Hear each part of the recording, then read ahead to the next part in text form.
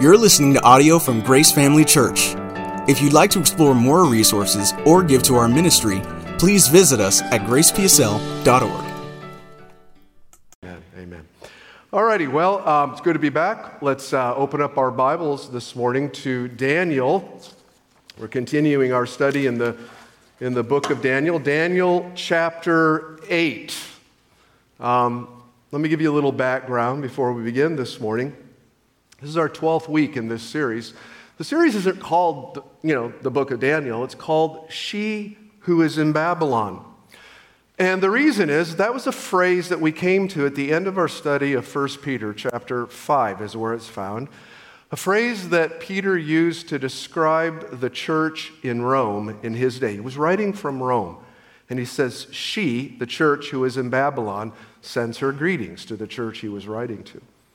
And by doing that, he was basically making a comparison. What he was saying was this, is that believers living in Rome in his day were very much like the Israelites living in exile in Babylon 6 centuries earlier. He was making a comparison. Basically, he was saying they were both exiles in that they were living away from their permanent home. The Jews were away from Jerusalem. The Christians in Rome were away from heaven. They were both living under the authority of an oppressive ruling power. They were both awaiting that day when they would finally be able to go home and live under their benevolent king, the Lord Jesus, and they were both on a mission. And so likewise, believers in our age, we are exiles too, in that we are away from our ultimate home. This life is but a vapor, James says. We, some more than others, also live under oppressive human power. We too are waiting for the day that we can go home and again live under not an oppressive power, but our benevolent King, the Lord Jesus Christ, the Prince of Peace. And until that day, though, we're still on a mission right here in Babylon. So in the light of all of that, how are we to live? How are we to do that? And that's how we ended up in the book of Daniel. Because Daniel was one of the first exiles from Israel to be deported to Babylon. And his life story in the first 6 chapters of the book of Daniel really helps us and gives us wisdom on how to live as faithful exiles in our Babylon today. But as you go from the 6th to the 7th chapter in the book of Daniel, it changes dramatically. You go from the story of Daniel's life, we call it historical narrative, to the record of Daniel's prophecies, apocalyptic prophecy. Daniel has all these visions, and they're recorded in chapters 7 through 12. And so my initial intent when we were doing the series, She Was in Babylon, I was going to quit at the end of chapter 6. I wasn't going to move on into the prophecy part of it, Daniel's visions part.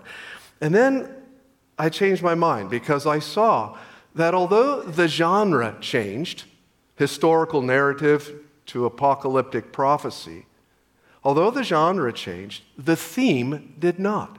The theme is still the same. How to live on mission in Babylon. And Daniel's prophecies help us do that as much as the story of Daniel's life. You say, how? Well, to live on mission in Babylon, you've got to know one thing for sure, that God is sovereign over the future. History is not governed by human decisions or natural causes alone. Above all of it is a sovereign God working out his plan for humanity, even when, and especially when, it doesn't seem as if he's doing that. And God's plan has an end goal, and that end goal is our hope, and that hope is the anchor for our soul as we live on mission in Babylon. And that's why knowing something about the future is so important. That's why studying prophecy is so important. The Jewish exiles in Babylon forgot that God was sovereign over history.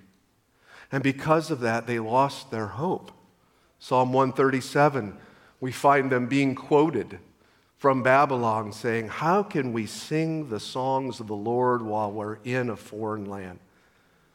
So if we're going to sing the songs of God While living in our Babylon, we must know that God is in ultimate control over the times and seasons of the human race, over the kings and nations, as Daniel prayed earlier in chapter 2.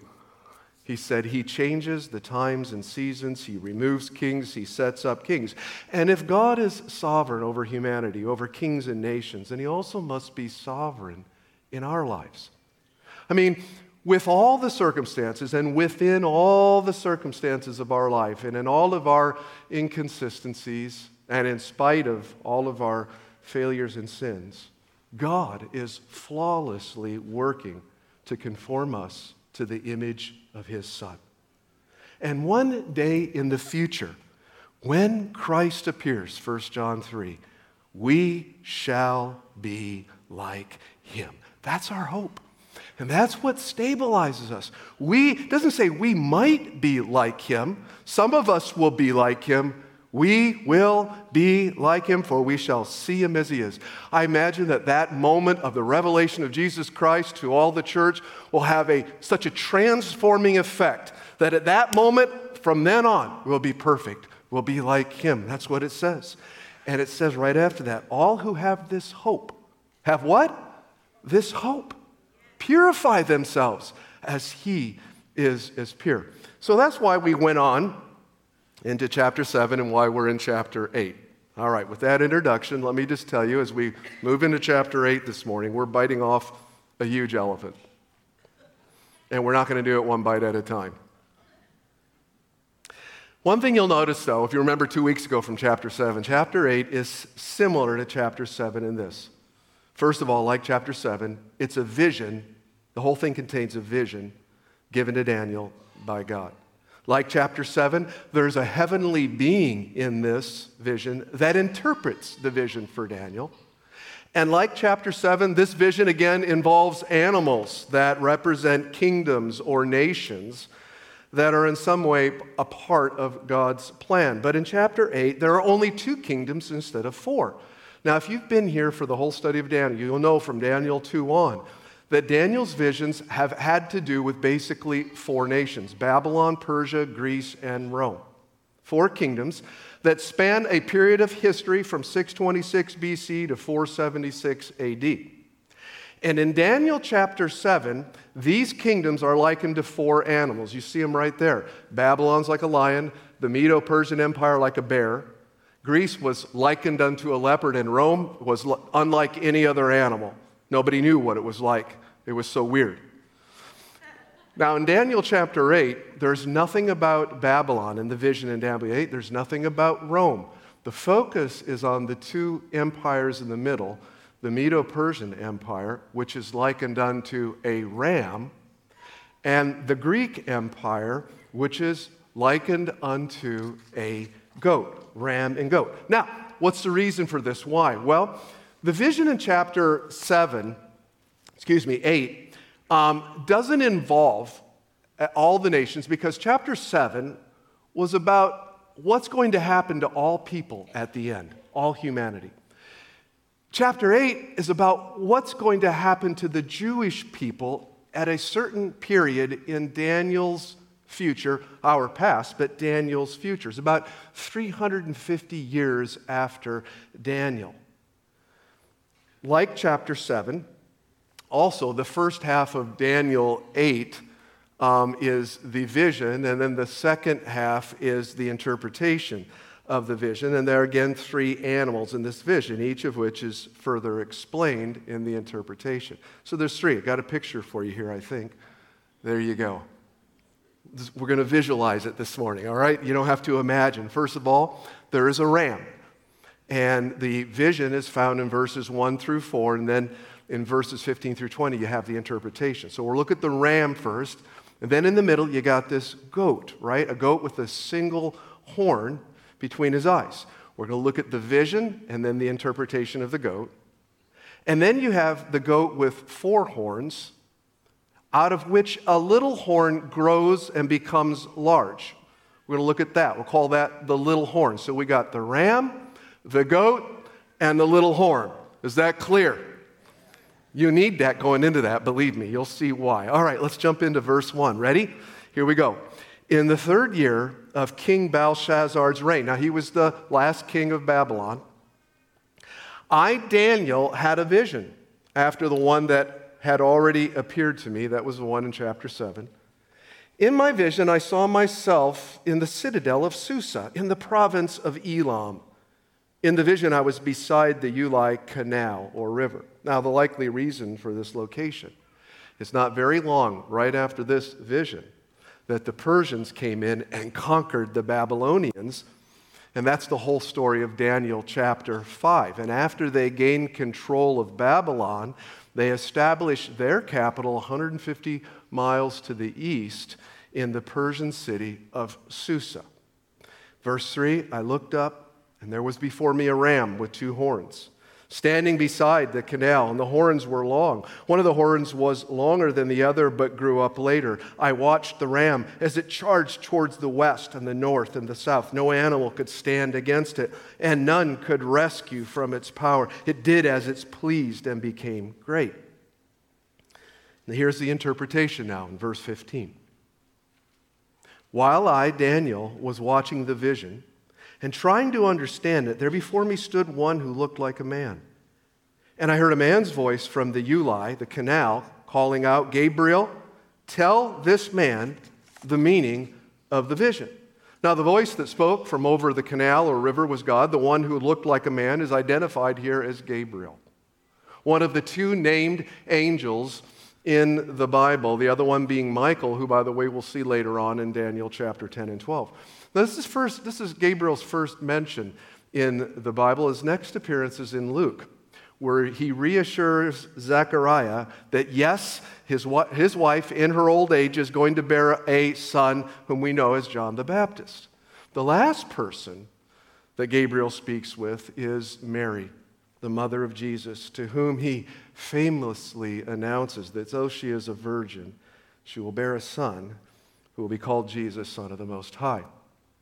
Now, apparently, Gabriel's appearance was quite stunning. His presence was quite overwhelming. We see the way it affects Daniel here as he, Gabriel, came near the place where I was standing. I was terrified. So, oh, look, cool, an angel. Not that at all. He says he was terrified and fell prostrate, face down on the ground. Son of man, he said to me, understand that the vision concerns the time of the end. While he was speaking to me, I was in a deep sleep with my face to the ground. Now, I don't know why that happened. Maybe it was because of the intensity of all, but then he touched me and raised me to my feet. The angel kind of had to give him some help to listen to this. This was heavy. He said, I'm going to tell you what will happen later in the time of wrath, because the vision concerns the appointed time of the end. The 2-horned ram that you saw represents the kings of Media and Persia. All right, so that's the first thing. And the uneven horns, by the way, are symbolic of the fact that it was an uneven kingdom. The Persian side was much more dominant than the Mede side. In fact, eventually the Persians took over and it became one, and that's why both horns eventually are the same length. Additionally, the symbol for the Persian Empire in the ancient world was a ram. Just like the symbol for Babylon was a lion, the symbol for Rome was an eagle. All these great nations had their symbols. Now, Daniel saw this ram charging its way toward the west and the north and the south. It says no animal could stop it. It did as it pleased. It became great. You know, that's exactly how the Persians conquered the Babylonians. The Persians, of course, are modern-day Iran. The Babylonians, modern-day Iraq. And you can see it here. The kingdom started out in the middle of that red and then just kept expanding out.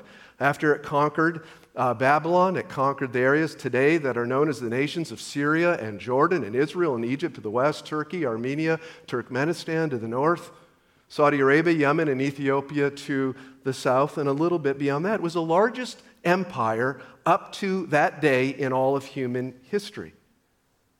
And it was also the empire, and this is very important later on, that allowed the Jews to go back to Jerusalem and rebuild the temple. And this is very important in the prophetic timetable of the Bible.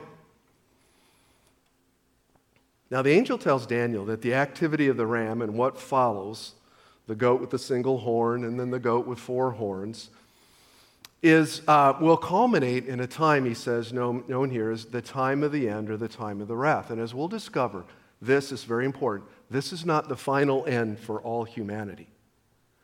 This ending that he talks about here is a short but very difficult time for the Jewish people that is kind of a foreshadowing of the very difficult time at the end for every human being at the end. Okay? Now, let's go to the vision of the goat next. As I was thinking about the ram, suddenly a goat with prominent horn between its eyes came from the west, crossing the whole earth without even touching the ground. It came toward the two-horned ram I had seen standing beside the canal, and it charged at it in a great rage. I saw it attack the ram furiously, striking the ram and shattering its two horns. The ram was powerless to stand against it. The goat knocked it to the ground and trampled on it. None could rescue the ram from its power. The goat became very great, but at the height of its power, the large horn was broken off. And in its place, 4 prominent horns grew up toward the 4 winds of heaven. Now, the interpretation is next. Now, you got to remember, this happens exactly as the vision lays it out 215 years later. 21, verse 21. The shaggy goat, this is what Gabriel says, the shaggy goat is the king of Greece. And the large horn between its eyes is the first king. And the 4 horns that replace the one that was broken off represent 4 kingdoms that will emerge from his nation, but will not have the same power. So, what we have here is the goat with a single horn is Greece. That horn represents its first and most illustrious king. You know who it is, Alexander the Great, who came from the west and conquered the Persian Empire so quickly. It was as if, the prophecy says, he never touched the ground. The goat never touched the ground, right? Alexander became a general at the age of 21 and virtually conquered the world by 26. 5 years. He died at age 33. Ironically, he died in Nebuchadnezzar's palace in the ancient city of Babylon. But it only took him 3 years to do away with the Persians. One of his early battles kind of set the tone for the whole thing. 30,000 Greek soldiers defeated 100,000 Persian soldiers with 10,000 chariots. They killed 20,000 of the Persians and only lost 100 Greek soldiers. He was brilliant. He was a brilliant military commander, and he was brilliant in many, many areas. He was an amazing person. God used that brilliance not only to build an empire, but most notably to establish a common educational system and a common language throughout the Greek Empire that was so good when the Romans took over from the Greeks, they adopted it. They adopted the language.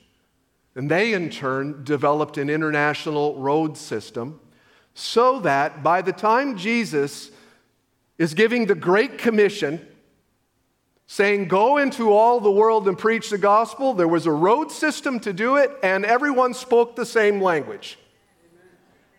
That's God. He's sovereign over history. However, as quickly as Alexander amassed this territory and greatness, he lost it. That's what the vision says. Suddenly, unexpectedly, the large horn was what? Broke off. Alexander died. And since he had no heirs, his kingdom was separated among what? 4 generals who are the 4 horns. The one large horn broke off, the 4 horns are now ruling. So the kingdom's divided among 4 generals. So you kind of see a little picture here of what's going on with these goats. You got the single goat, right? That's Alexander. Alexander dies, his 4 generals, that's the goat in the middle. Now, out of one of those horns, one horn becomes prominent, and that's the focus of the rest of this prophecy. We call it the little horn. It becomes great, but it starts little. It grows great and powerful. Now, this is not the little horn of Daniel 7. That little horn came out of the Roman Empire. This little horn comes out of the Greek Empire. And although this little horn is not as strong and powerful as Alexander, he nonetheless takes center stage here in the vision because of what he does to God, or tries to do to God, and what he tries to do to God's people. So let's look at that vision of the little horn. Verse 9. Out of one of them, out of the four horns of the Greek generals, came another horn, which started small, that's why we call him the little horn, but grew in power to the south and to the east and towards the beautiful land. That's Israel.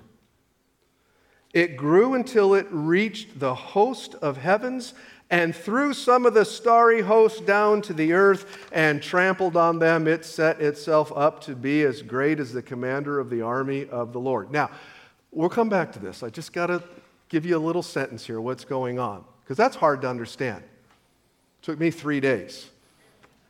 A lot of study. Verse 9 through 11, though, here's the synopsis of it. Reveal parallel evil kingdoms. Parallel evil kingdoms. One that's in the realm of the visible, and the other that's in the realm of the invisible, but just as real. So there is a visible evil king that is setting himself against the people of the beautiful land, and there is also an evil king or power behind him that is setting himself against the commander of the Lord's army. And of course, that's the Lord himself. And the invisible king's rebellion resulted in some of the heavenly or starry host falling down to the earth. Why? There's an angelic battle going on behind the battle that's going on in earth. In other words, there's something in the spiritual realm that's happening parallel to what we see with our eyes. Behind human conflict, there is a cosmic war. Paul talks about this in Ephesians chapter 6. So he says our battle's not against flesh and blood, but against principalities and powers and rulers of the darkness of this world and wicked spirits in heavenly places. There's another realm. Now we'll look at this in Daniel 10. Back to verse 11. Let's get back to the kingdom that's here, that's visible, the little horn in the visible realm. Daniel said, or the vision said, that this little horn took away, verse 11, the daily sacrifice from the Lord, and his sanctuary was thrown down. Because of the rebellion, the Lord's people and the daily sacrifice were given over to it. It prospered in everything it did, and truth was thrown to the ground. And then I heard a holy one speaking, and another holy one said to him, "How long will it take for the vision to be fulfilled? The vision concerning the daily sacrifice, the rebellion that causes desolation, the surrender of the sanctuary, and the trampling underfoot of the Lord's people." He said to me, "It will take 2,300 evenings and mornings. Then the sanctuary will be reconsecrated." Now let's look at the interpretation of that. In the latter part of their reign, this again is Gabriel, in the latter part of their reign, the reign one of the four kings that come out of Greece, when rebels have become completely wicked, a fierce-looking king, a master of intrigue will arise. He will become strong, but not by his own power. Notice that. Not like Alexander. He's going to be empowered by something other than human power. He will cause astounding devastation and will succeed in whatever he does. He will destroy those who are mighty, the holy people. He will cause deceit to prosper, and he will consider himself superior. When they feel secure, he will destroy many and take his stand against the Prince of Princes. Yet he will be destroyed. Notice this, but not by human power. The vision of the evenings and mornings that has been given to you is true, but seal up the vision, for it concerns the distant future. I, Daniel, was worn out. I'm almost worn out reading it, trying to understand it. I lay exhausted for several days, and then I got up and went about the king's business. I was appalled by the vision.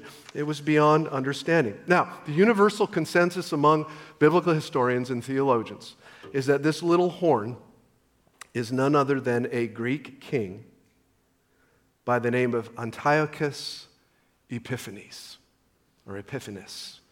He ruled 1/4 of the Greek kingdom, the Syrian-Israeli part of that former Greek empire, about 150 years after Alexander. And he was most famous for his efforts in the last few years of his 11-year reign to completely wipe the Jews out, to destroy them, to destroy their faith. He was like the Adolf Hitler of the day. After conquering Jerusalem, he replaced the godly high priest with a counterfeit high priest who put an end to the daily sacrifices in the temple. Not only did he do that, but he outlawed the circumcision of male infants, which Jewish law required. Not only that, but he made the Jewish people eat unclean meat, which was against God's law. And on top of that, he made it a crime to possess the Scripture.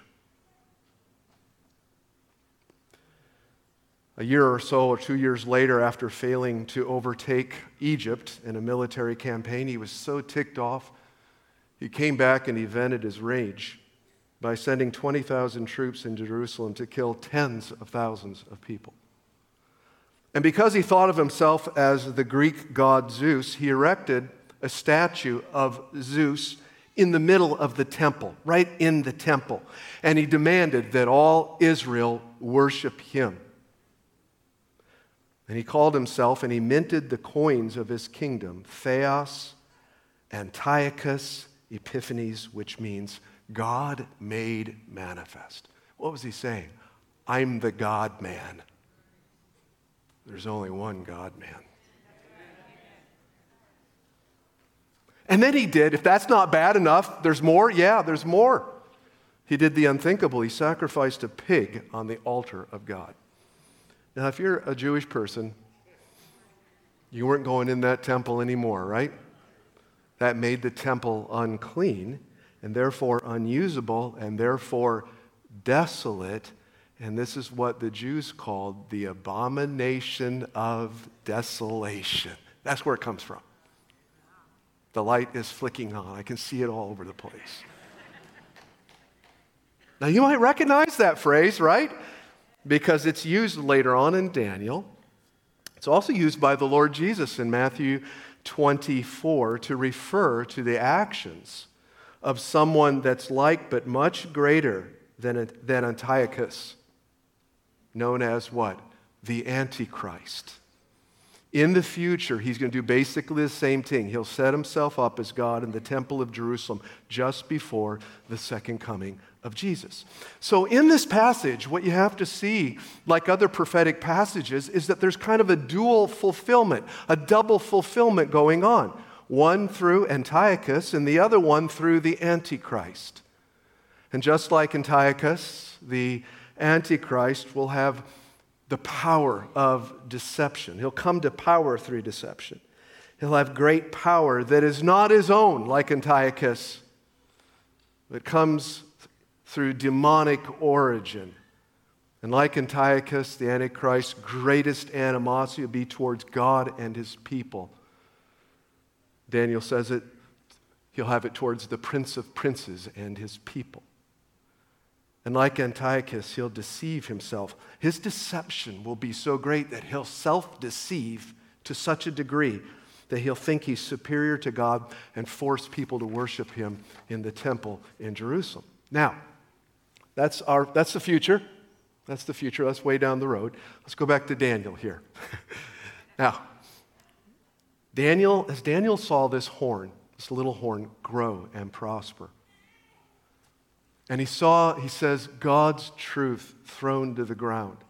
He heard one of the angelic beings, the holy beings, ask another one, how long would the rebellion of the little horn be allowed to go on? The little horn that came out of the goat with 4 horns that came from the goat with 1 horn. How long will this rebellion be allowed to go on? And the angel answers the other angel, but as he does, he turns and looks at Daniel. And he says, it will take 2,300 evenings and mornings. And then the sanctuary will be reconsecrated. And of course, then the daily sacrifices would resume. Now, the Mosaic law required 2 sacrifices to be made every day at the temple in Jerusalem. They made one in the morning, they made one in the evening. And these sacrifices were for the daily atonement of sin for the nation of Israel. You can read about it in Exodus 29. So 2,300 mornings and evenings, there would be no sacrifices made.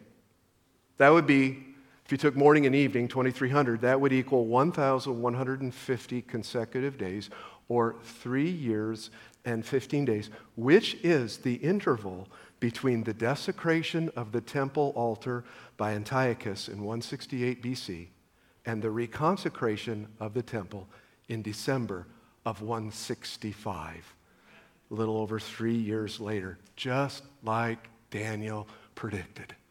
You know, one thing we're seeing over and over is how accurate these are. Because to us, all that Daniel's talking about the future, most of it anyway, is past. And we see with just amazing accuracy.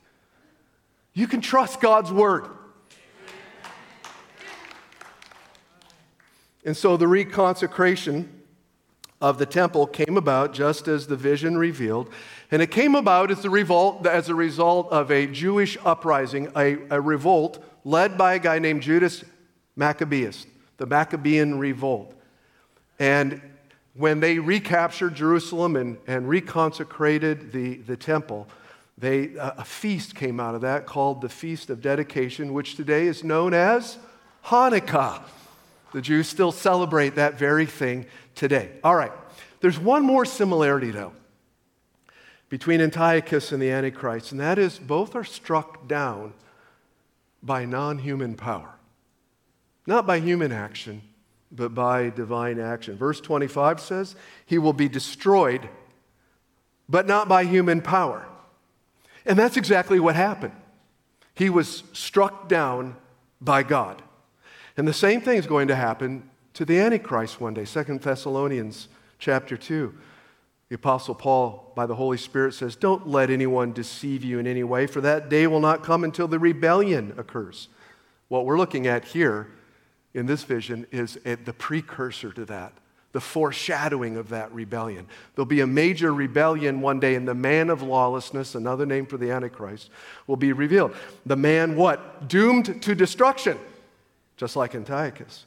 He will oppose and will exalt himself over everything that's called God or his worship, so that he sets himself up in God's temple, proclaiming himself to be God. And then, later on in the same chapter, Paul writes, and then the lawless one will be revealed, whom the Lord Jesus will overthrow with the breath of his mouth and destroy by the splendor of his coming.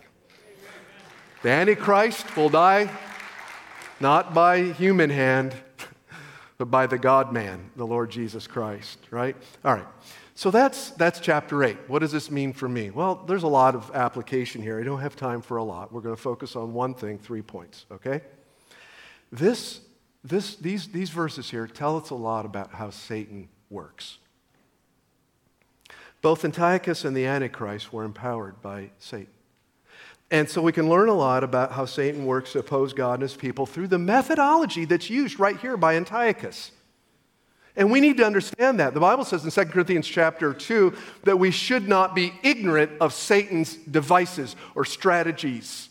We shouldn't be ignorant of his methodology, or as one translation says, his schemes. Unfortunately, and sadly, many Christians today are ignorant of how he works. So they don't see him when he's coming.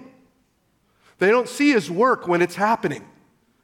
They don't understand the way that he works. This is why Peter says, 1 Peter 5:8, be alert. Be alert. That's a pastor's cry for every person in every church in this land. Please, church, this is the day to be alert. Be sober-minded. Be spiritually alert. Your enemy, say my enemy. Not just the pastor's enemy. Not just super-duper Christian, if there is one. Never met one, by the way. But super-duper Christian's enemy. Everyone's enemy. Your enemy prowls around like a roaring lion looking for someone to devour. You know what that tells me? If I'm not alert, I'm going to be devoured. If I'm not sober, I'm going to be devoured. If I'm ignorant of his schemes, I'm going to be devoured. Resist him. Stand firm in the faith. Well, to resist Satan, you got to understand his schemes, which are revealed in 3 things that Antiochus does here to God's people in verse 11 and 12. In summary, he took away the daily sacrifice, remember? Number 2, he threw down the Lord's sanctuary. And number 3, he threw truth to the ground. We'll take them up one at a time. Number 1, he took away the daily sacrifice. Now, that daily animal sacrifice no longer exists for Christians under the new covenant. But it was part of the requirement in order to have fellowship with God in the Old Testament under the Mosaic covenant. They were to daily, it was offered daily, twice a day, morning and evening, daily have a reminder of the necessity of sacrifice in order to have fellowship with God. The necessity of sacrifice. Now, all of those Jewish offerings, all those sacrifices, they were only a type, the New Testament says, of a future, final, and ultimate sacrifice, Jesus Christ, who died on the cross for our sins and rose again. That's the gospel.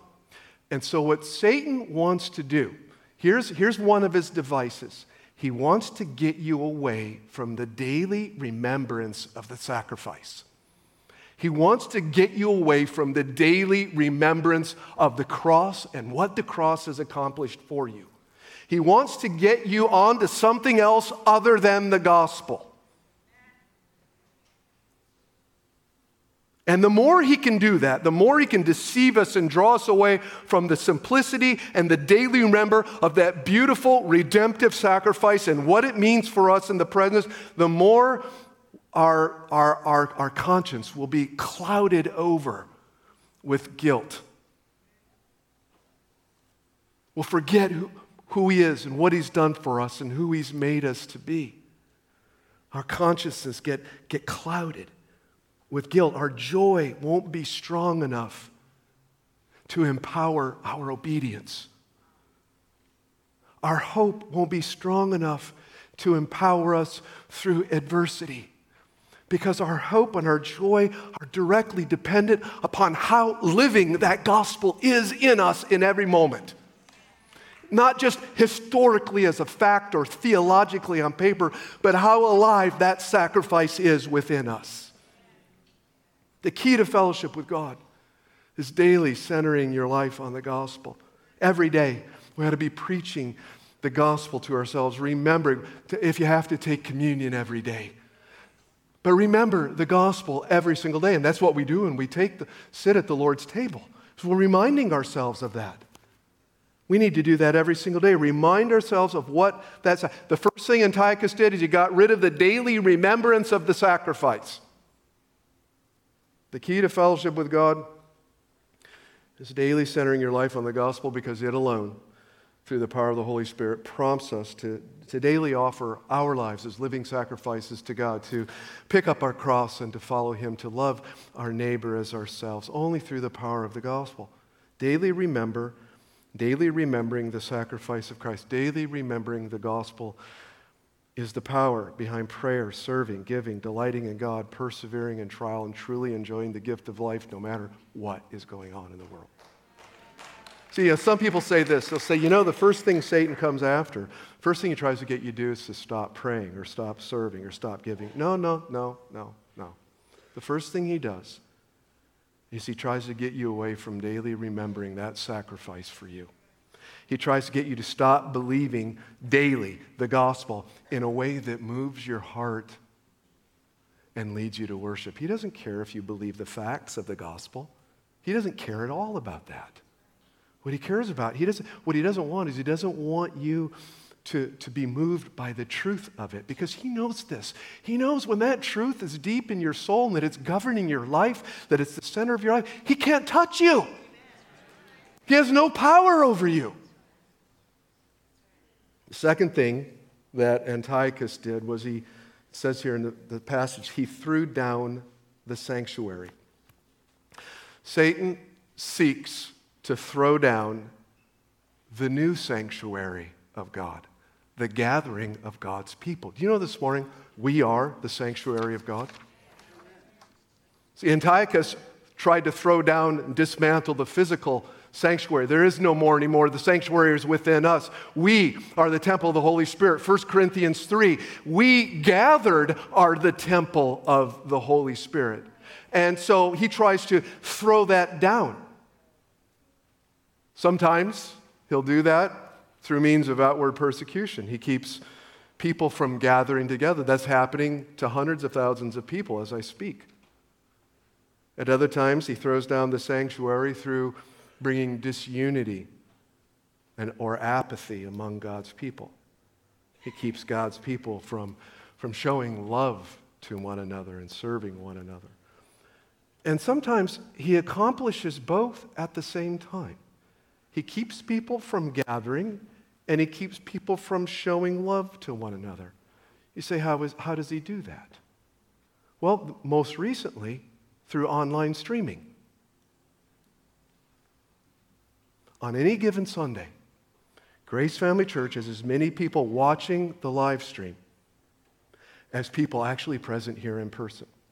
Now that's good in some senses, because if you're a shut-in, if you're physically unable, if you're ill, if you are away on vacation, if you're checking out Grace Family Church for the first time, if you're supplementing the sermon that you heard in person at your church, then online streaming is a wonderful thing.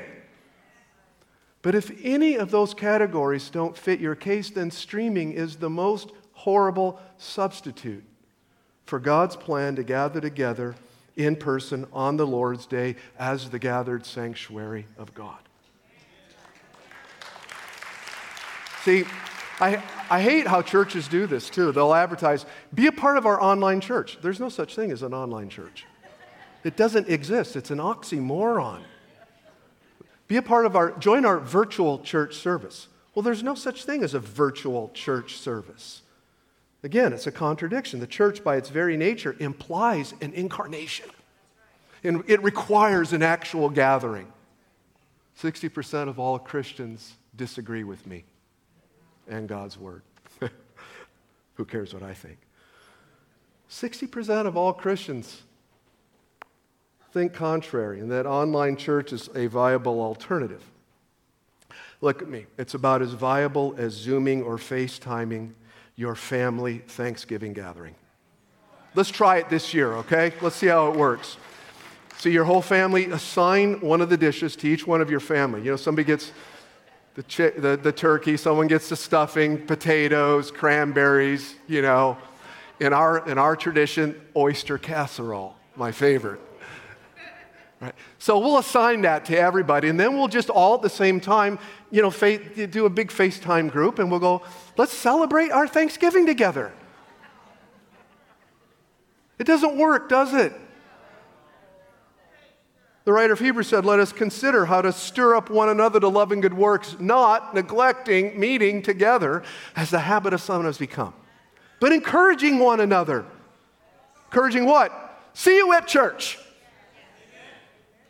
And all the more as you see the day approaching. You know, this all started, of course, with the COVID lockdowns. But I just, little news announcement, they're over. One time I was reading, and a guy wrote this, said it's like two lovers who are separated by war and forced to write letters to maintain their fellowship.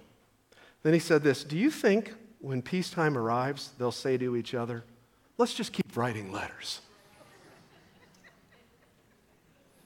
I rest my case. The third thing Antiochus did, what's the third thing he did? Remember what he did? He threw down the truth. Just as Antiochus threw down the truth, Satan attempts to get believers to not throw down right away. The first thing is to loosen their grip on truth. Then they kind of let go of it, and then eventually if they let go long enough, they discard it or throw it down. He's very, very skilled at this. He's very skilled at introducing wrong thinking into the minds of believers and doctrinal error into the church. And that's why most of the New Testament letters address doctrinal error and the wrong thinking that comes from it. Throughout the Bible, deceitful teaching is always a mark of the Antichrist or the spirit of Antichrist. Paul was so aware of this that he warned pastors. I'm thinking specifically of the pastors at Ephesus. He gathered them together and said this, I know that after I leave, savage wolves will come in among you, and will not spare the flock. Even from your own number, men will arise and distort the truth in order to draw away disciples after them. So be on your guard. It's like Peter, be alert, be vigilant, be on your guard. Remember, and then look at this. This is heartbreaking. For 3 years, I never stopped warning each of you night and day with tears. There's a man who loved the church. In all my 38 years of pastoring, I have never seen more wrong thinking among God's people and more doctrinal error than I have seen in the church than I have seen in the last 3 to 4 or 5 years. I mean, it's absolutely frightening at times. It originally was depressing. I mean, I was just depressed all the time. I couldn't believe that. I mean, I'm not talking about people. I'm talking about, God love them, I'm talking about people that were solid for years. Truth.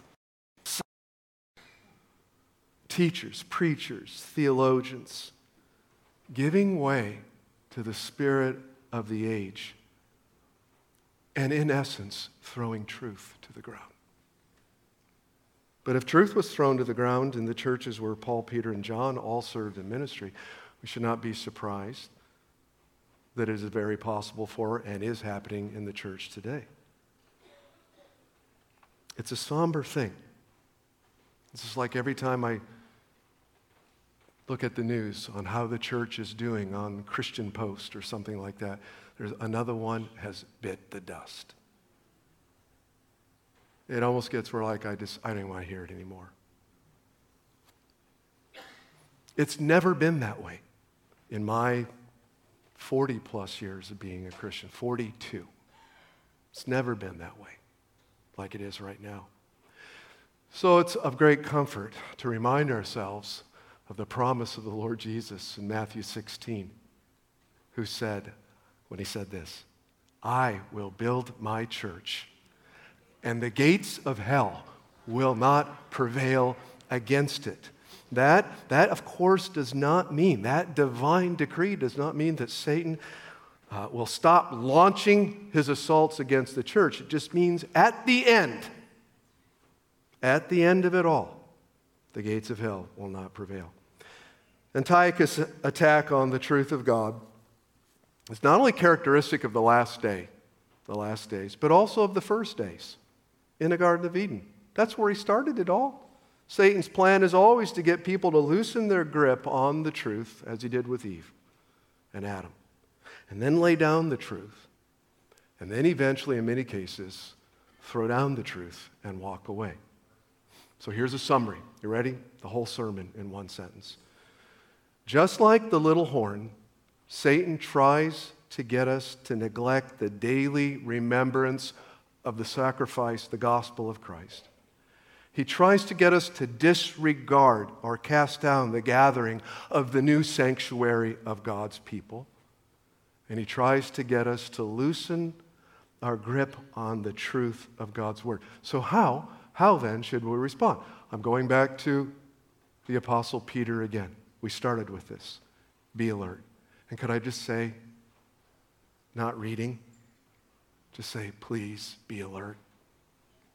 Spiritually alert. Please be spiritually sober. Please realize you have an enemy. Please don't think you're too inconsequential for that enemy to spend any of his resources on you. He will. He's looking for an open door. It only takes a little bit. You know, we always call the bad figure here, the little horn. But the little horn always does what? Grows great and powerful. Why? Because that's the way Satan comes in. Little. Small, deceptive, hiding himself. A little thing, a little compromise. It always starts that way. But once that seed gets in there, it starts growing. But for the grace of God to come in and wipe it out and extract it. So be alert. Be sober. Your enemy, the devil, prowls around like a roaring lion, looking for someone to devour. Resist him, standing firm in the faith. Standing firm in what? The faith. That means standing firm in the truth of God's word. The faith, definite article, the body of truth. Stand firm in the body of truth that's been handed to you. Daniel gave us a little bit more advice, and I'll end with that in a prayer. At the end of that vision, he said, I was worn out. I lay exhausted for several days, and then here's the part I want you to see. Then he said, then I got up and I went about the king's business. Okay, so how do we stay on mission in Babylon? Be alert, be sober, don't be unwise concerning Satan's devices, and spend your life going about the king's business. Amen? Let's pray. Father, thank you for your word this morning. I thank you that the entrance of your word brings light. Bring light to our hearts this morning. Speak to us through the remainder of the day and this week. We thank you, Lord, and we love you, Lord, and we want to live our lives for you. We purpose not to be ignorant of Satan's devices for our lives. In Jesus' name. And may we always be about the king's business. In the king's name we pray, and all God's people said, amen, amen. Let's all stand. If you need prayer for anything, our prayer team will be at the front of the sanctuary for a few minutes. If you can hang out in fellowship, do so. If not, drive safely. See you next week.